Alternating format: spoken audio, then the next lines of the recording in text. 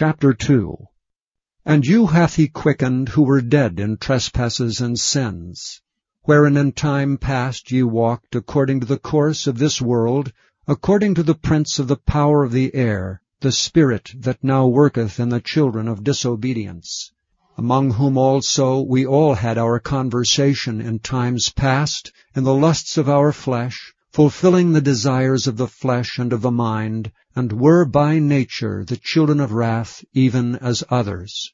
But God, who is rich in mercy, for his great love wherewith he loved us, even when we were dead in sins, hath quickened us together with Christ. By grace ye are saved, and hath raised us up together, and made us sit together in heavenly places in Christ Jesus, that in the ages to come he might show the exceeding riches of his grace in his kindness toward us through Christ Jesus.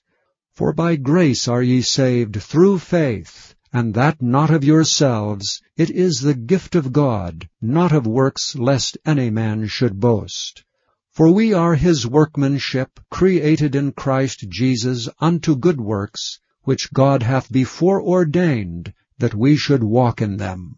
Wherefore remember that ye being in time past Gentiles in the flesh, who are called uncircumcision by that which is called the circumcision in the flesh made by hands, that at that time ye were without Christ, being aliens from the commonwealth of Israel, and strangers from the covenants of promise, having no hope, and without God in the world.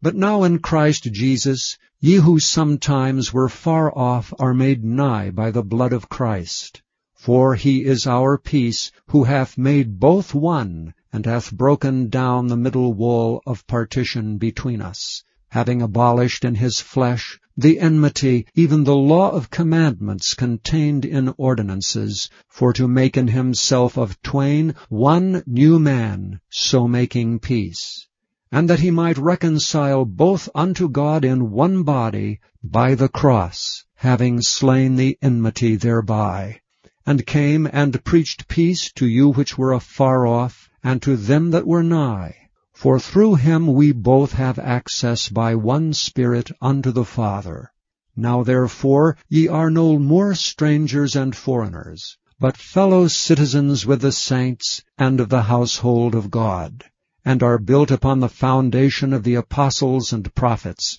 Jesus Christ himself being the chief cornerstone, in whom all the building, fitly framed together, groweth unto an holy temple in the Lord, in whom ye also are builded together for an habitation of God through the Spirit.